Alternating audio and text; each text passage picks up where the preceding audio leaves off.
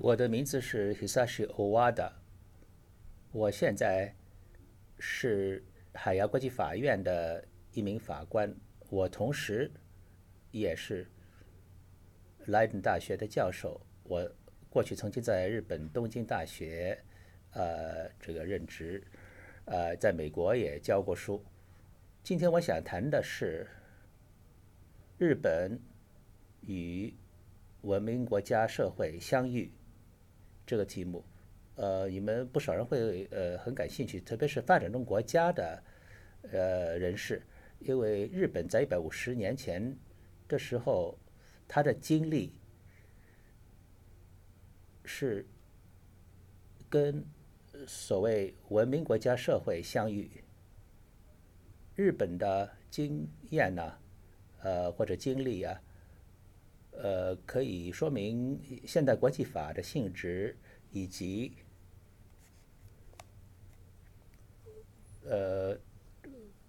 想进入国际社会的国家要应付这种秩序的框架，所以在这个意义上啊，我就选了这个题目，也就是日本与文明国家社会相遇，这样一个题目。首先我讲讲这方面的历史，讲日本之前讲讲这方面的历史，在欧洲的现代历史中，在很多年里面呢，习惯上认为国际法是欧洲国家的法律，也许不一定能够准确的追溯到原来的渊源，但是比较容易的是可以认清啊，这个概念中的若干的要素，导致这个学者们呢，获得呃这个这个国际法的看法，基本上啊，这个国际法是欧洲文明国家这个法律良知和文化社会的交织的这个产物。我觉得在这方面呢，这样看法里面有两个互相关联或者是交织的因素，一个是法律的概念，从理论上啊，作为一个基督教神学诞生的一个学说。这里面的主要的人物是 Francisco de Vitoria Suarez 以及特别是 Hugo Grotius。这些呢，是扎根于基督教的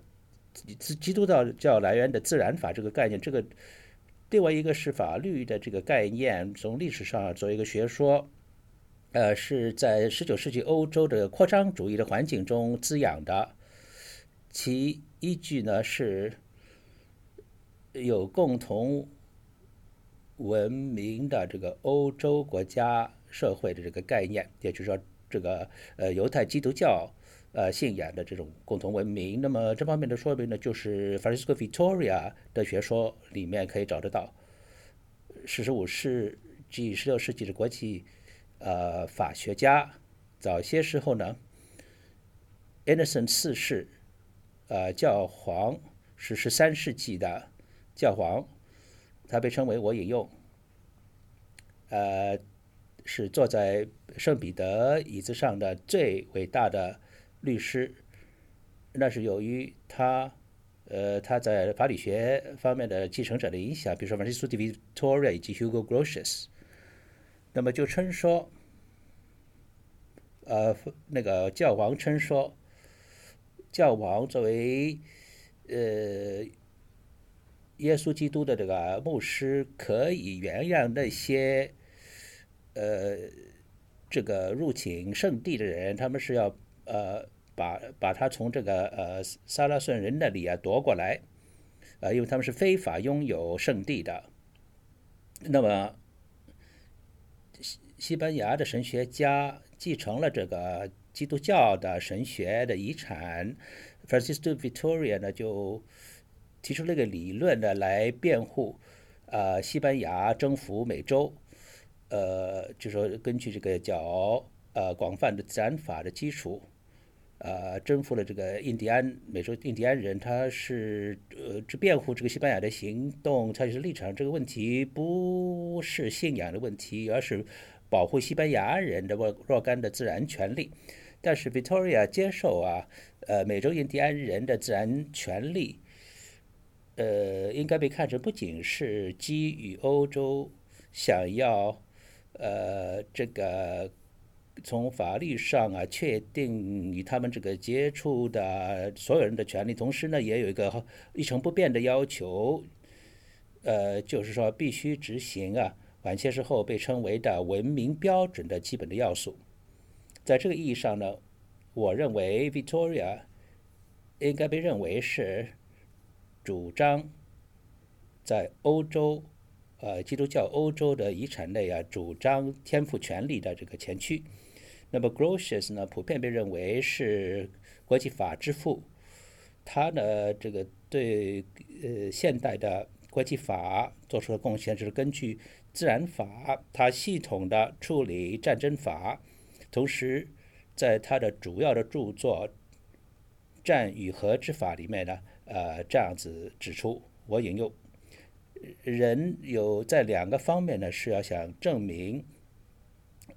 有些东西是根据自然之法的，就是推理断定的证据是要证明任何是理性和社会性质的这方面的，是同意还是不同意？从事实或者观察进行证明呢，是要做出这样一个结论，即不是完全可靠的话，至少非常可能是根据自然之法的，就是说认为所有国家都是如此，或者是所有是文明较先进的国家之间都是如此。这是重要的是较先进的文明国家。那么他继续说，我谈到较先进文明上较先进的国家，这不是没有理由的，因为 Porphyry 正确的指出，有的国家呢是变成野蛮和不人道的，所以一个公正的判断者从他们那里所做出的得出的结论呢，不一定对人性这个不利的。我认为这个国际法的古典学派的教导中可以看到这个过程的种子，就是说自然法这个学说的第一个要素就是说是参照基督教的神学，就会发展成为一个这个学说的这个理论化，导致了这个国际社会在欧洲扩张主义的实际中国际社会的一种这个以欧洲为中心的看法。我认为在这个方面呢，这两者之间的关系已经可以看得到，在 Montesquieu也就是启蒙运动的哲学家，他在他那本书《法律之精神》这本书里面，1748年的一本书谈到这个国际法。我引用：所有国家都有国际法，即使伊洛克族人他是把自己的犯人吃掉的，他们也有国际法，他们是派遣和接待使节的，他们也懂得战与和的法律。问题是他们的国际法不是以真正的原则为基础的，真实的原则为基础的。引用完毕。有意思的是，他也在这个 savage 和 barbarian， 就是说野人和蛮人之间做出一个区别。以下这一段呢说明，我引用：那么野人和蛮人之间的一个差别呢，就是前者野人是小的分散的民族，他们由于若干具体的理由不能团结在一起，而蛮人呢往往是可以团结一致的小的民族，很多东西这个统治人的气候、宗教、法律、政府的格言、过去的这个榜样一些习俗风俗习惯，其结果呢是形成了一个总的精神。就是说，如果每一个民族里面其中这一个因素更有利的话，其他的就屈服于它。大自然和气候是完全支配野人的，但是习俗统治中国人，法律呢是根本向日本呢实行暴政的。所以可以说，从这 Montesquieu 这个立场来看呢，野人和蛮人之间的区别呢，就是说，这跟文明人不同的，就再迈出小小的一步呢，就能够达到 James Lorimer 提出的理论，是19世纪英国国际法的权威。Lorimer 教授表示，他就做出一个区别，首先是文明的人类，蛮人类，那是第二种人类，第三的野人类，这三种区分，并且他怀疑根据这个区别，这个国际法是不是可适用于这三组的人？作为一个政治的现象啊，他这么说，现在的人类要把自己分成三个三个圈子，一个是文明的人类、蛮的人类以及野的人类。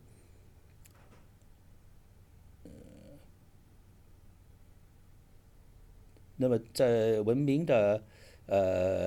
民族里面有三个阶段的承认，就是说全面的政治承认、局部的政治承认以及自然或者是人的承认。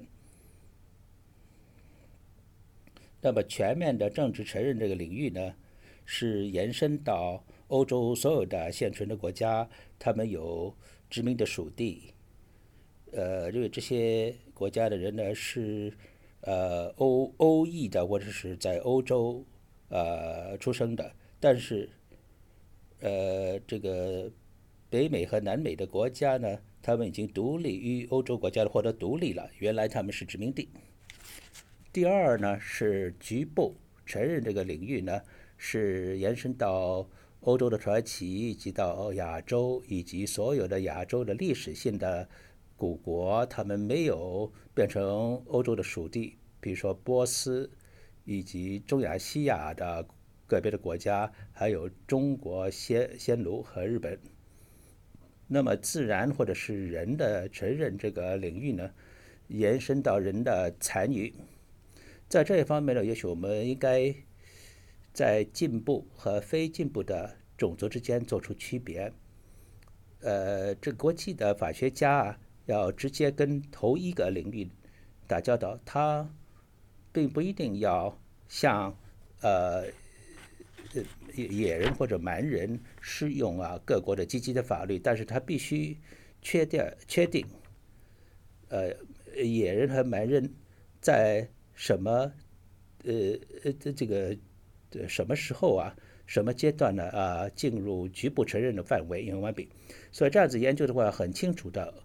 欧洲对于国际法的历史的看法很明确的是，是从国家法的概念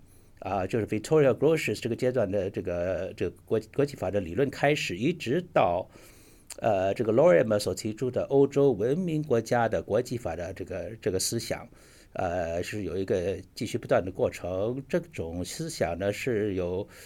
一个目的，就提供一个理论的基础，让这个有欧洲致力于开化使命这个呼吁，比如说是法国的雨果所说的是 La mission civilisatrice， 就是说作为一个理由，作为一个理由来欧洲在19世纪里面来扩张到亚洲、非洲。那么在这个时期的国际法的这个理论和著作中特别明显。同样的 Henry Wheaton 是这个时期国际法的有名的作者，他把国际法的理论呢是根据这个设想，就是说国际法律是根据基督教的道德的原则为基础的，那么也是欧洲的基督教国家之间的对等的实行的，所以他这个把他的看法体现在这个理论里面。那么以基督教为基础的文明的进步，那么逐渐呢，这个就看到，在这方面呢，与全球的所有的民族的交流中有相似之处，不论他们的宗教信仰如何，无论他们从他们方面有没有对等性，引用完毕。辉正就认为，国际公法除了微小的例外以外一贯是现在仍然是限于欧洲的文明和基督教的人民，也就说限于欧洲来源的法律，欧洲来源的人。重要的是，这个在国际法的基础的这种共同的欧洲文明这个看法，再有一个包含一个因素，就是说，后来把这个系统适用于更广泛的世界的这个实际的因素。国际法可以限于欧洲的文明的基督教人，可以认识到有必要规范欧洲人和欧洲文明之外的人民之间的交流，因为他们开始互相接触了。这确实是这个治外法权系统的理论基础，就是欧洲国家在跟欧洲文明范围外的民族或者国家打交道时就开始实行了。我举一个例子 ，John Westlake， 那是19世纪下半叶，剑桥大学的国际法的教授，他也同意当时的主导思潮，就是说，在国际法面前的完全的承认以及参加文明的国际社会必须限于欧洲文明的国家。他这样说，我引用。在欧洲和美洲，如果把土耳其排除在外的话，大家的习惯、职业和设想是很相同的，他们进行同样的科学、艺术的教学，这个同样的利益和职业都是受相同的民法和刑事法来保护。这方面的管理呢，也是根据同样的对正义的理解。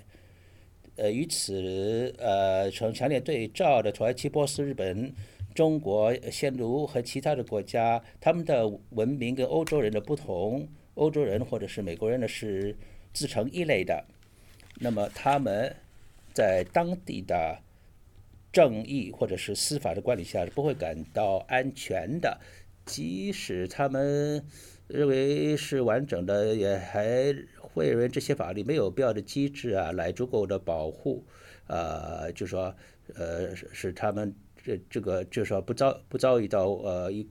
个这个他们不熟悉的外国文明的指引。那么 Westlake 表明，我们在这里跟这个把文明和不文明人区分的这方面的思想或者是道德上的这个特征，与他无关，跟这个社会习惯也无关。对他来讲，这方面涉及到的是他自己所说的一个在欧洲人可以继续他们习惯的在家里习惯的这个复杂的生活他们在怎么样一个政府愿意生活，在这方面日本呢就在19世纪下半叶的时候这个关键的经历这方面的考验，就是说当时就是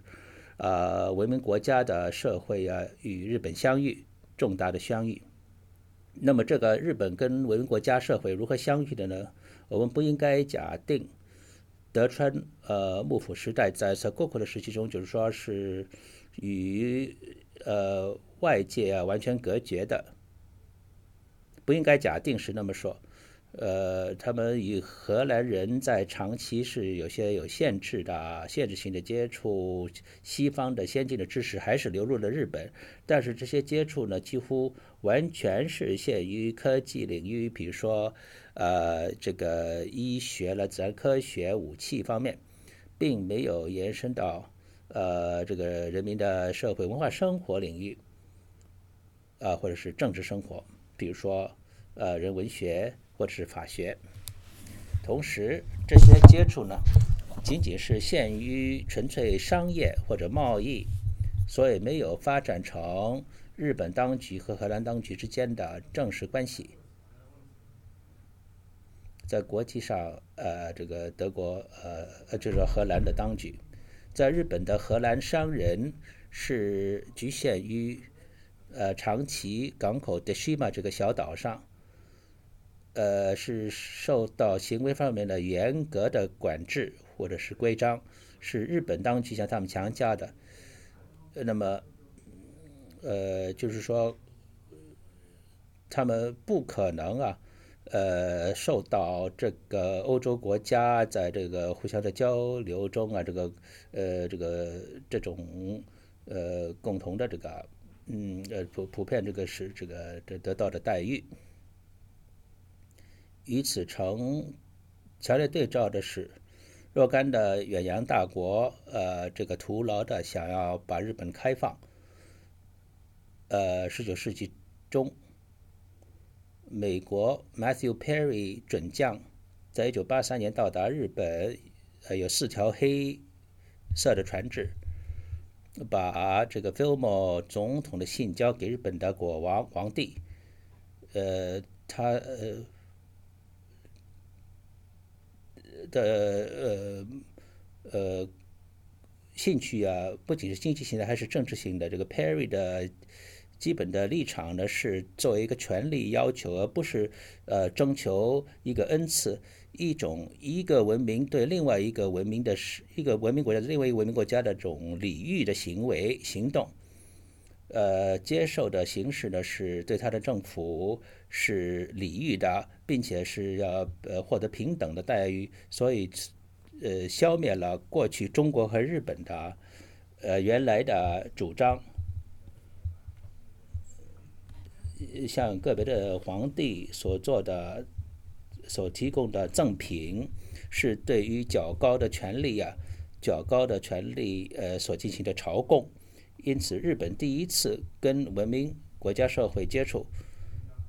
那么首先呢，就跟这个完全的跟自己的环境不相容的国际法的概念呢就开始了。那么离这个江户吉里的这个地方Perry 准将就下毛了。那么有一些封建贵族就主张某个政策，就是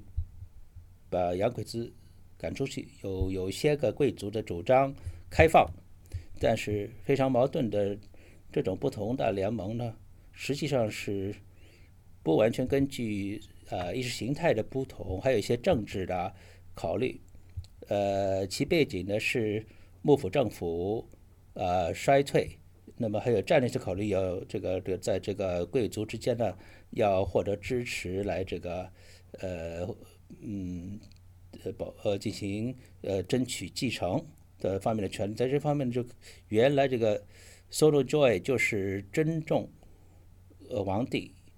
把洋鬼子赶出去。还有一个呢，就是 Sabaku Kaikoku 支持幕府政府，但同时开放国家。最终呢，有一个运动呢，就是在维护尊重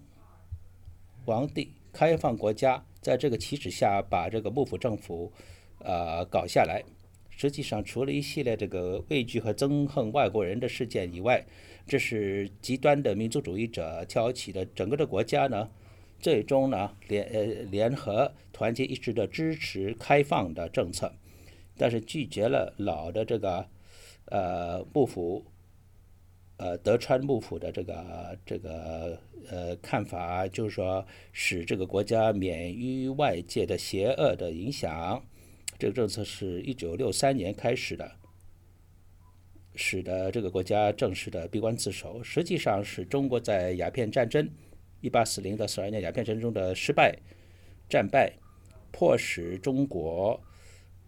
向西方国家开放包括上海在内的5个港口，使得日本人大为震惊。但是他们战败这个消息，荷兰人传到这个幕府政府那里去的时候呢，幕府政府的反应是犹豫不决。荷兰的威廉2世国王向幕府首领在1844年2月份寄了一个国务照会，在这里面是这么说，引诱，如果你的这个一块的土地要免于战争的蹂躏的话，一些禁止外国人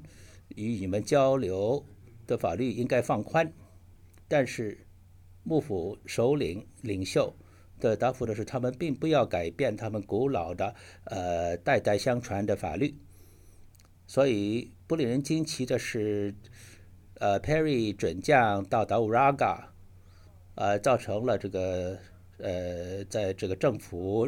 对日本政府和全国的震撼。Tokugawa是还有Mito 贵族，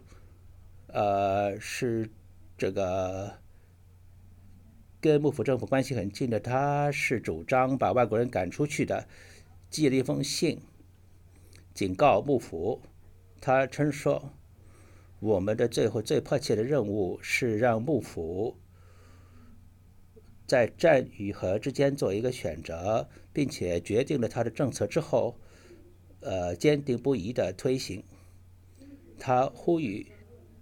幕府选择第二种行动，就是进行战争，把西方洋鬼子赶出去。他这样子建议，这是他自己讲的。如果我们相信和平的话，即使在一段时期里面会比较安宁，国家的士气会大大的降低，会低落，我们最终会完全崩溃。那么中国的历史就充分证明了这一点。虽然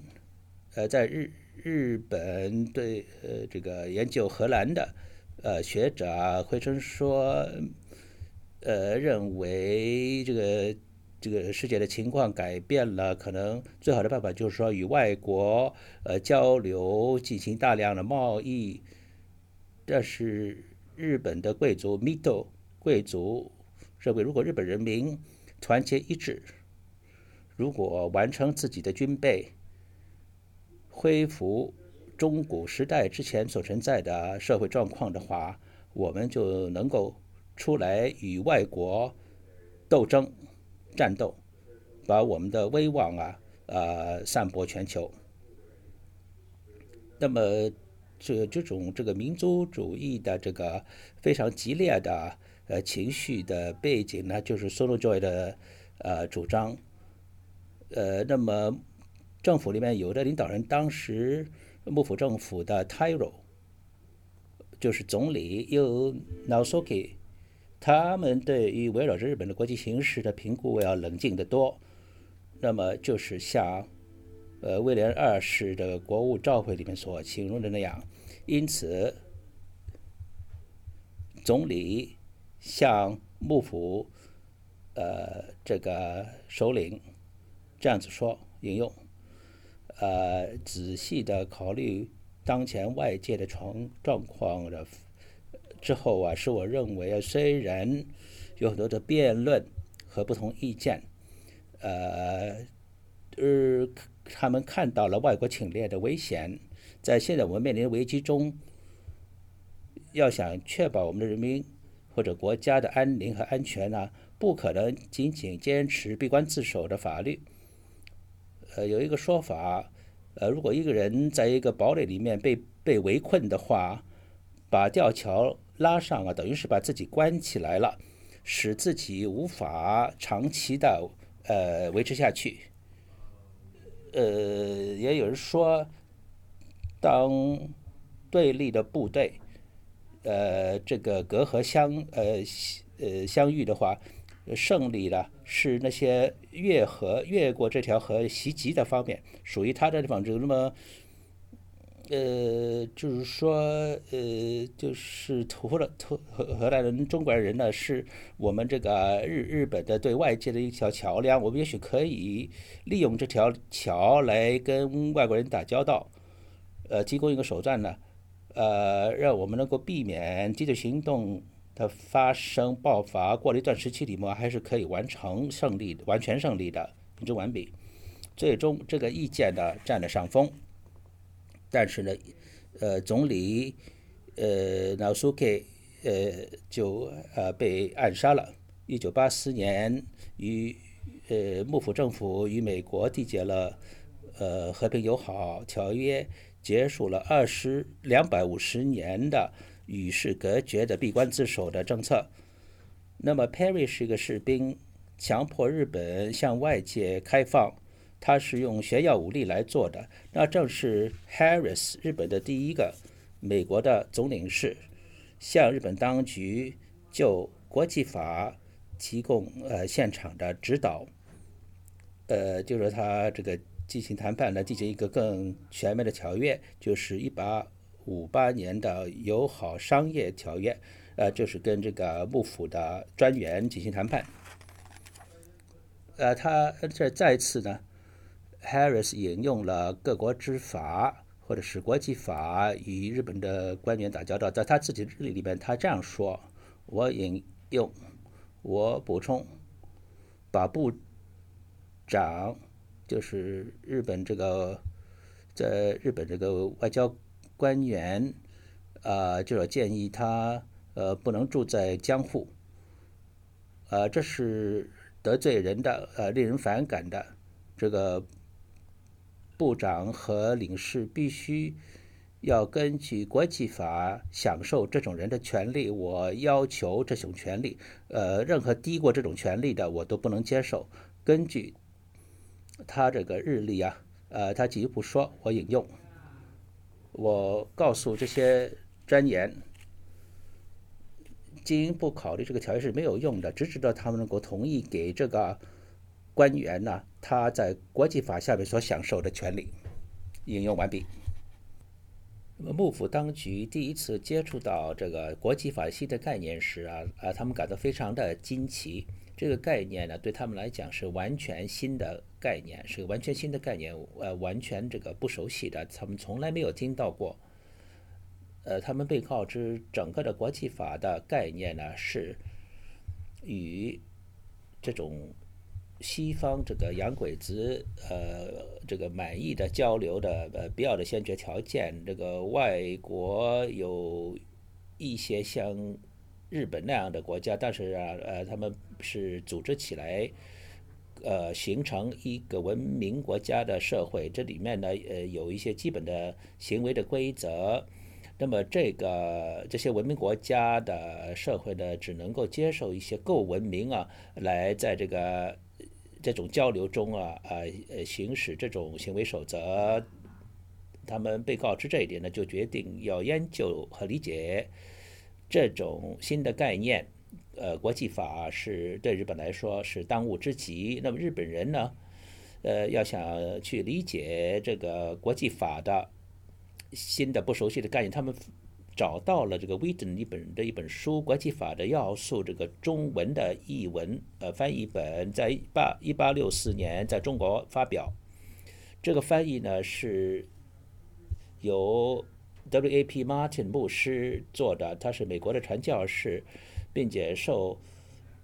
这个恭亲王这个清朝的外交部长任命的中国的学者协助。那么这个知识分子的精英很想了解这个新的国际法的概念，因此就贪婪的读完了这本中文的这个译文。这个日本当局的态度看起来跟中国的当局形成强烈对照。中国在清朝初期就知道有国际法了，是1644年开始。荷兰东印度公司的代表曾经跟中国的官员在1662年、1690年接触，常常提到国际法以及所有的王子的习惯习俗。他们当时讨论的是，比如说使节这个不受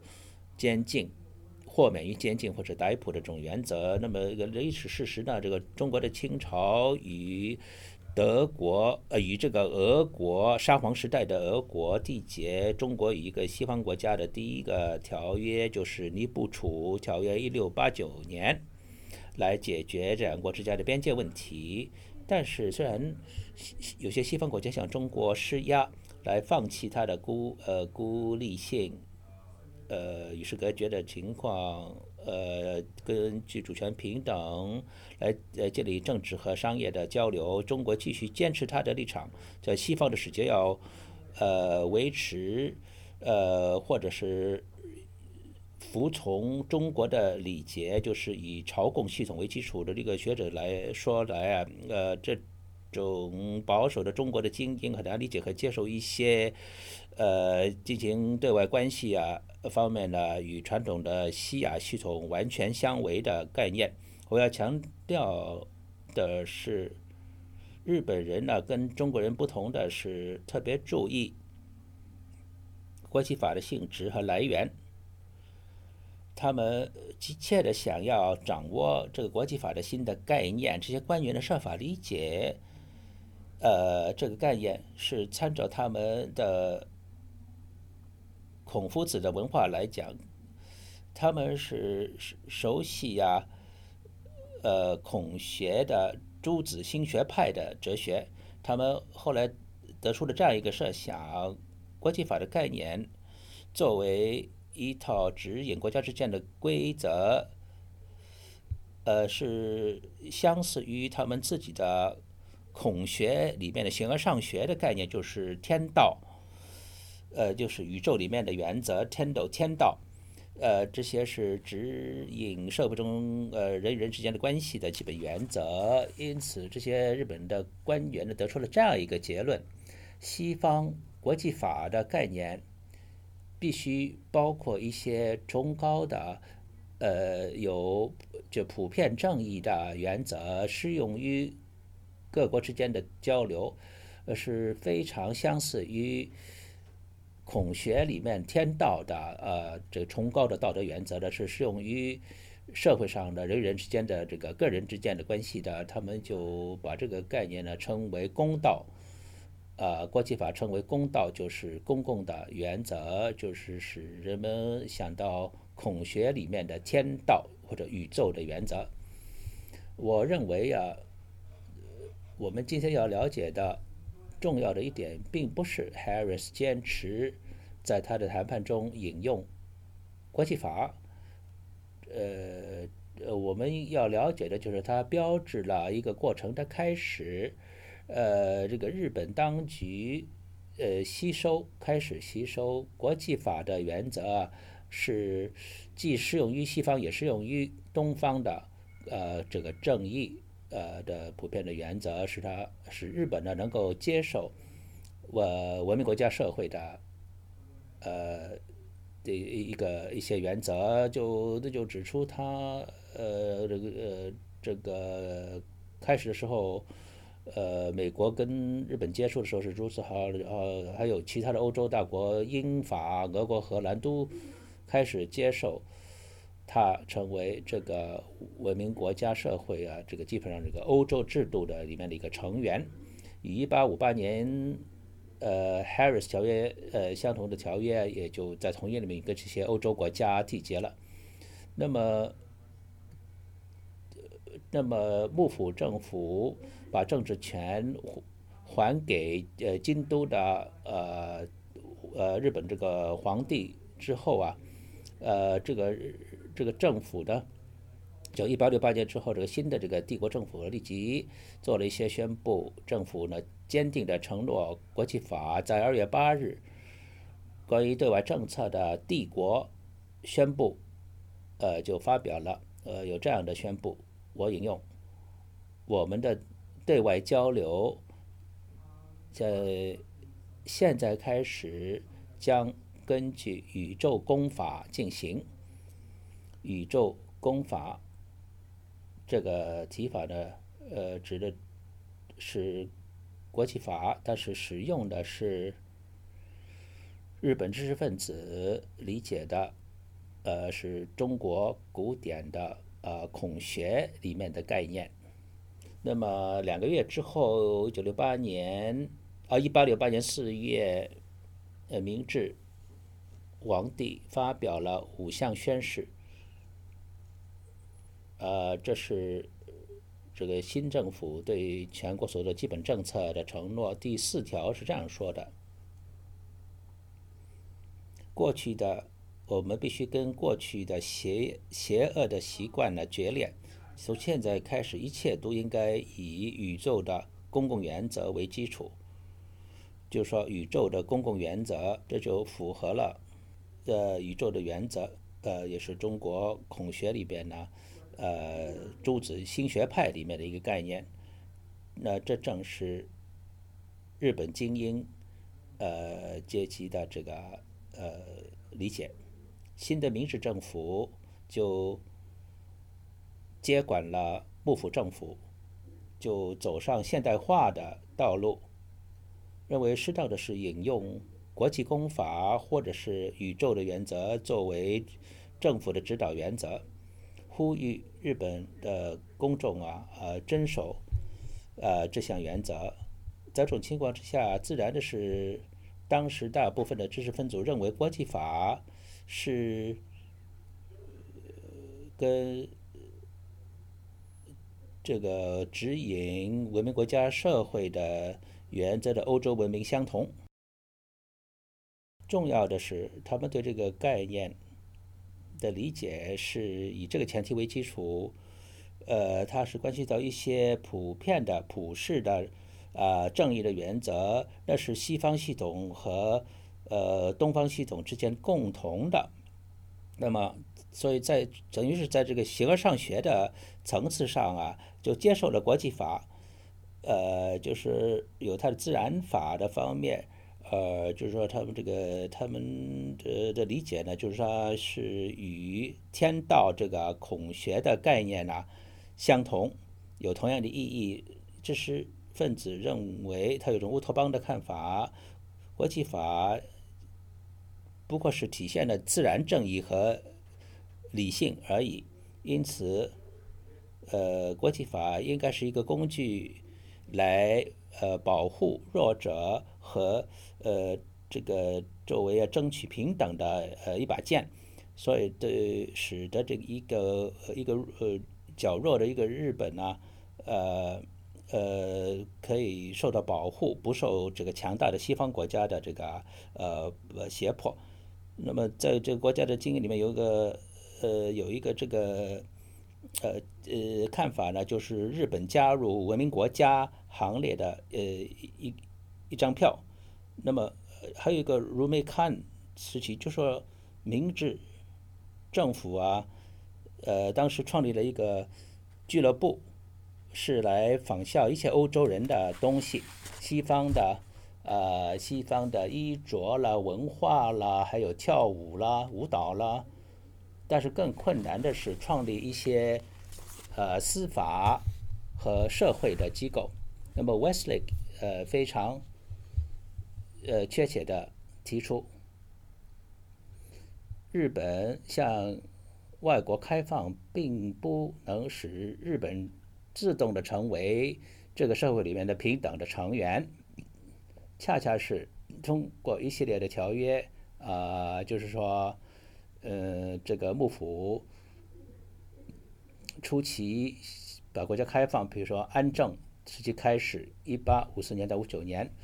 这种安政时期的条约里面有些个规定是关系到治外法权的制度的，就使得这个驻日的居民能够享受条约国的管辖权、领事管辖权。当时日本也是被看成了欧洲人眼中认为在这个日本的司法制度下不感到安全。根据这个背景的最紧迫的这个政策目标呢，是明治政府要消除这种安政条约里面的不平等的内容，特别是治外法权这个制度。那么条约大国呢，要求作为修改这种条约的这个先决条件呢，是把日本的法律系统现代化，就根据欧洲国家去做。新的政府呢应付这个问题，把这个国家的政治和社会组织改变，以欧洲国家的现代这个国家系统的原则为基础，他们是构成了文明国家社会的，这就要求改组法律制度。当时非常紧迫，日本不能够等到这个法律能够这个自发的形成来响应国家的需要，把老的日本逐渐改成现代社会。在这种情况之下呢，政府进行了极端的步骤，把法国的立法根据拿破仑的法典把法国的立法引进。当时他认为是欧洲最现代的法律，这成为法国法律系统的模式。那么起草民法的工作的核心呢是 Mitsukuri Rinsho， 他是进行过对荷兰的研究。当时他们认为研究欧洲文化最重要的是要研究或者是学习这个荷兰的。那么起草民法呢，这工作呢在1878年完成了，就是开放后10年之后就完成，有1820条。他们就说当时就认为不能过分的抄袭法国民法典，但是呢，这本法典呢还是日本的新的法律制度的必要的框架。那么下一阶段呢，是日本要应付不平等条约的问题。就跟新的帝国政府宣布承诺，这个根据条约要继续履行他的义务。他1868年执政，他要采取的步骤通知条约国的代表，就是1869年初就宣布希望修改若干的条约规定。也可以理解，对明治政府来讲是多么重要的。明治政府开始对这个问题的初步的研究时，政府就意识到这些条约的根本上不平等的性质，特别是在涉及3个大问题方面。首先是管辖权，就是说治外法权的制度。这个普通的这个关税的单方面的性质是不是双方决定，是单方面对方决定的。第三呢，就是最惠国条款的这个无条件的单方面的性质。所有这些呢，大家都认为，日本跟西方的缔约方不平等，就等于是侵犯了日本的主权。但是明治的领袖很快就意识到这条道路并不容易，因此由伊瓦库鲁托莫米率领的日本政府的官方的使团，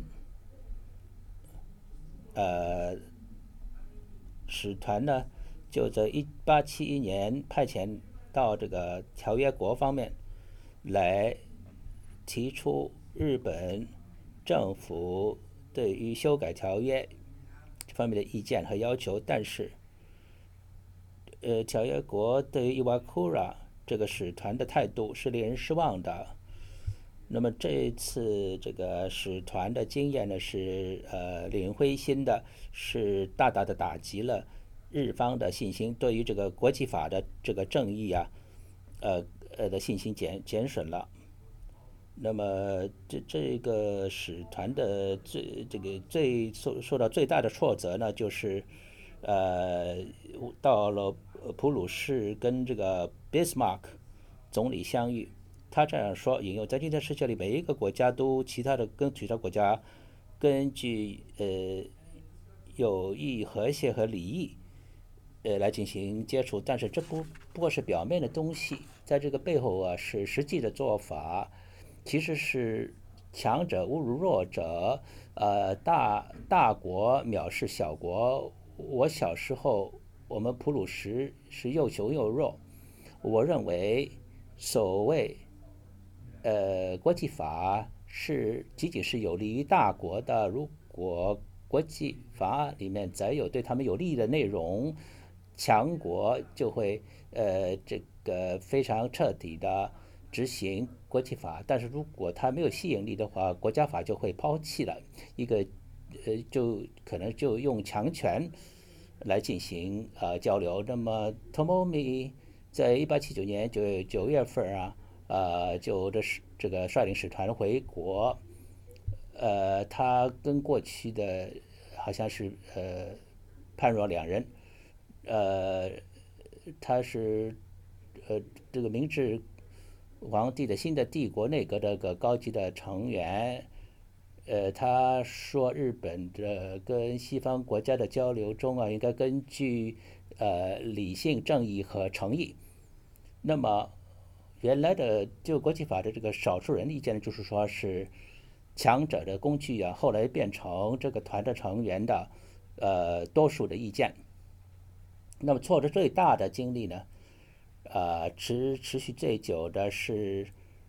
日本的住房税案件，这是个仲裁案件的。日本本身呢，在1903年向常设仲裁法院提交的。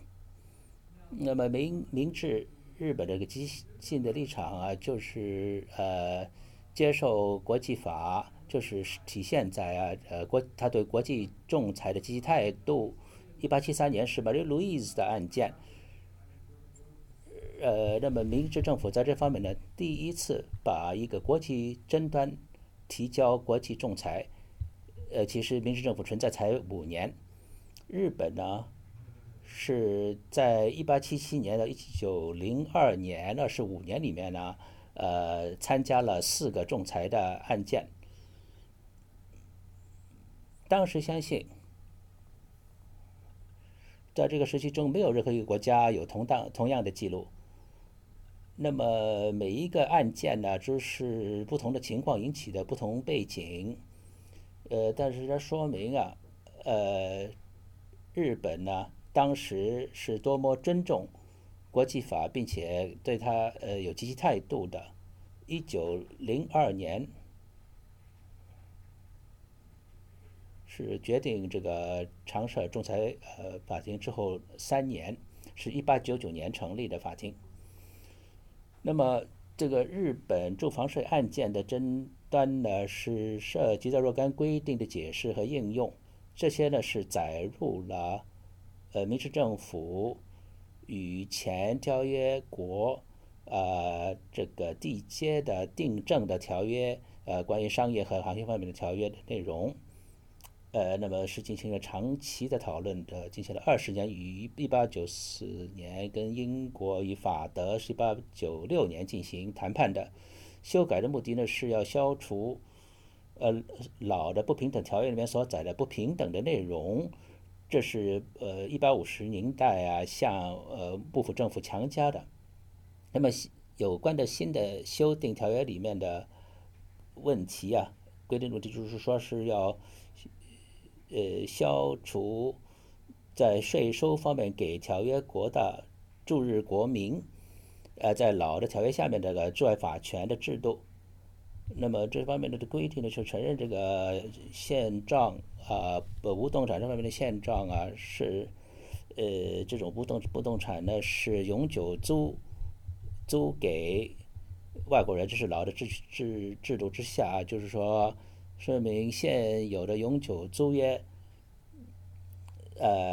租界里面这个租约将确认就这些财产呢不能强加跟现有的这个租约里面不同的任何的条件。引文完毕。那么争端出现时，日本政府称说，根据订正条约的新的制度，唯有土地是豁免的，可以不付税的。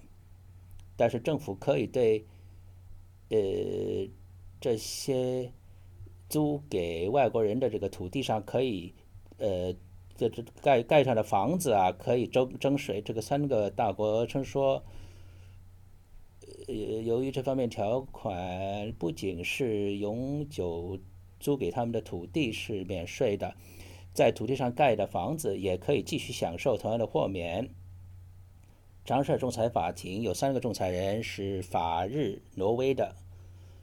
所做的裁决呢是有利于3个欧洲国家的。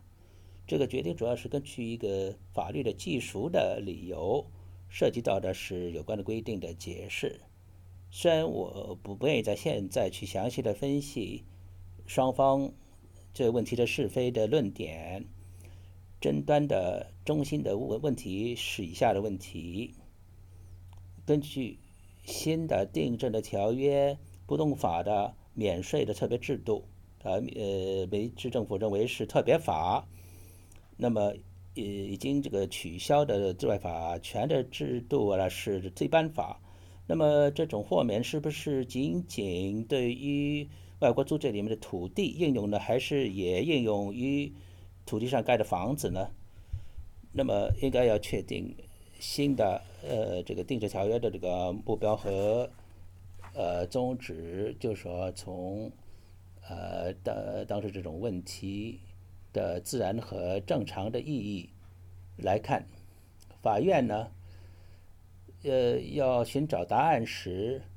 特别是看两个因素，首先是当事方建立老的条约的时候，建立这个豁免时，当事方的意图是什么？第二呢，老的条约的时期中，其后的当事方的做法，法院的裁决呢是这样说的，我引一下，这比较长，但是很有意思。为了去估计双方通过这个呃永久租约所做的安排的性质和范围啊，必须去参考日本当局和大国的这个国家的代表的安排，就是老的条约还是生效之。根据这个文书，看起来这个外国人呢不允许根据日本法的原则来在这个国家里面拥有土地，因此政府呢，把土地永久的租给他们，因此就原则上商定外国的住处应该是在日本的城市系统以外的，和是容易理解到是非常审慎的起草了这种文书来确定呃呃这个外国人对日本政府的所有的义务，如果是理解到作为承租人，他们要付的仅仅是租约里面明文规定的开支，这个土地租出去是为了盖房子的，那是实际的情况显示出，以及日本政府在管理方面所说的采取的措施性质也是如此，必须承认这种情况呢，等于是一些论点来否定这个说法，这些就是土地和房子其实是在缔约国之间的关系中是分开的物体。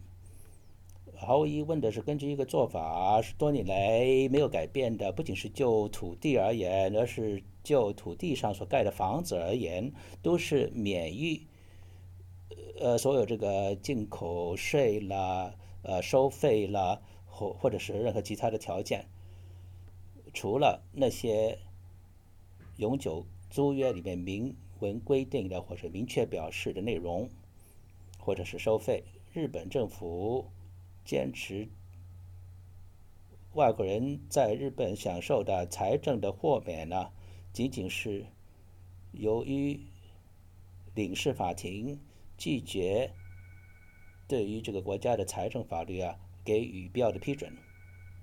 但是这个裁决又继续说，这个主张是没有证据的，并没有称说日本政府在过去就这一点做任何的保留。这是对裁决的引用。所以简单的说，法院认为外国人根据老的安政条约下面的不平等的优待继续存在，继续适用于这个住房税和土地税。那么就是说，外国租界里面的这个免税这个制度是根据这样一个意图，要把这个对租界的待遇跟日本的城市系统的待遇不同。所有其后的实践呢，是要涉及到的是治外法权的，就是这个安排啊，老的条约的安排是要应用于仅仅是土地，而不是住房。不管法院从法律角度来看，它的理由是什么，很容易看到啊，日本人呢对于这个裁决的消极的结果啊，是多么的不满，并且使他们的幻想破灭了。这是特别是如此，因为这个争端的性质直接关系到最令人激动的问题，就是说不平等条约里面的治外法权。他们的失望啊更巨大，因为较早他们认为啊是正义是站在他们那一边的，他们从来都没有想到，做梦都没有想到这个案件呢，会从纯粹法律角度来讲是有问题的。在这种情况之下呢，日本这一次失败了，有两个主要的后果，这两个都是对后来这个日本的历史啊有不可估计的影响。首先呢，这是裁决使他们怀疑西方也许不想作为文明国家社会的一个成员呢，给他公平和平等的待遇。另外一个怀疑呢，就是西方可能会对日本有一种种族歧视，可能是违背日本的利益行事。这就证明了这个使团从欧洲回来之后啊，有一种消极的态度。第二个重要的后果呢，这个案件的后果呢，同样重要的是这个经验呢，给日本人呢，一种教训，至少是可以应用国际法的日本人，他们吸取的教训呢是国际法并不是根据自然正义的一套原则的法律，就是说东西方都是共同的，而是一套技术性的规则可以操纵的。如果你有这个呃才能的话，就对你有利；但是你没有技巧的话，就对你不利。因此，很多人呢，这个案件输掉了，感到失望，并且幻想被破灭。呃，这方面的这个情绪更为巨大，因为他们认为啊，呃深信这个公正的，所以逐渐的有一个趋势，就是对国际法的信念呢，减损了。后来呢，就导致日本呢进入它的重大的这个悲惨的命运。那么几个世纪以来扩大的接触的历史中，欧洲和东亚有就同样的翻天覆地的过去，但是改变了东亚很大部分的历史性的演变呢，一直到现在为止，都持久地铭刻在欧洲和东亚之间的关系。这是以殖民统治、殖民支配的形式，出现了很多的东亚国家都是受害者。菲律宾成为西班牙的殖民地，印尼是荷兰人的殖民地，这个马来亚、缅甸成为呃英国的被英国统治，印支也是在法国的支配之下，这个中国也变成这个殖民者贪婪的这个目标。这种情况之下，日本呢，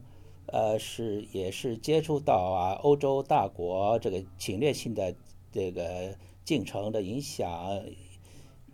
日本的经验呢，跟许多东亚国家不同的19世纪下叶，这个日本呢决定进行系统的努力，把挑战变成机遇。他辛勤的学习和消化欧洲的东西，以便在文明国家社会中坚持他自己的地位。无疑的，当时日本是唯一一个欧洲以外的，接触到这个，被接纳参加这个社会的这个经历。那些日本人呢，不愿意对这个说法的有效性提出挑战，就说日本要成为文明国家社会的一员呢，只能够通过被欧洲文明同化。在这个环境中啊，日本必须研究欧洲的文明，把它引进它的传统社会环境中，这种有意识的努力它的规模是零经济的范围广泛，比如说是政府的系统和经济、法律、军事、科技，还延伸到文学、食物、文艺、艺术、住房、衣着。所以那个时期里面的在日本的现代化这个词儿，跟欧洲化是意义相同的。欧洲在日本留下来的足迹确实是不可磨灭的，但是我认为也不应该说这个现代的日本呢是完全建设在欧洲化的模式上的，不能说它是完全被同化于欧洲文明。其实，日本的现代化从文明角度、文化角度来看呢，还是一个没有结束的一段历史，就是思想上的斗争，调和和结合这两个看起来不同的西方和东方的文明或者文化。日本的没有去搞文明之间的冲突，它是辛勤的努力，在文明国家社会里面坚持它的这个地位和特性，就是说把一些跟文明国家共同的东西明确下来，普遍的东西明确下来，去接受作为日本现代化的基础。这并不是很容易的程序，我也并不能说在这方面日本是完全成功的。东京帝国大学一个有名的法学教授说，就是明治时期的一个教授，他感到遗憾，当时严重关切的是，我引他的话，新的民法典生效之后，对于君主忠诚和孝顺父母的传统的美德会消失一文完毕。所以日本知识分子的这个精神上的痛苦是更充分的体现在文学里面。那是文学是社会的这个时代思潮这个思想上的这个表现的一个领域。若干这个现在日本最具有代表性的这个作者，是体现了这个难题，就是说，在生活在两个文明中，在存在主义意义上的生存在两个意义中，就有几个作者，就是Natsume Soseki、Tanizaki Junichiro 和Yokomitsu Lichi。今天这个思想上的挣扎还在继续，斗争还在继续。我认为，在全球化的当今的世界中，是跟明治时期的日本的国际化不同。这困难就在于，对日本来讲，全球化涉及到的不是社会的数量上的改变，而是社会的质量上的改造。通过日本与西方相遇的这个时期，不管日本的知识分子，当时的日本的知识分子是面临着完全新的国际法的概念，他们努力去理解、掌握这个概念，是在自己的文化中去寻找可以相比的参考点，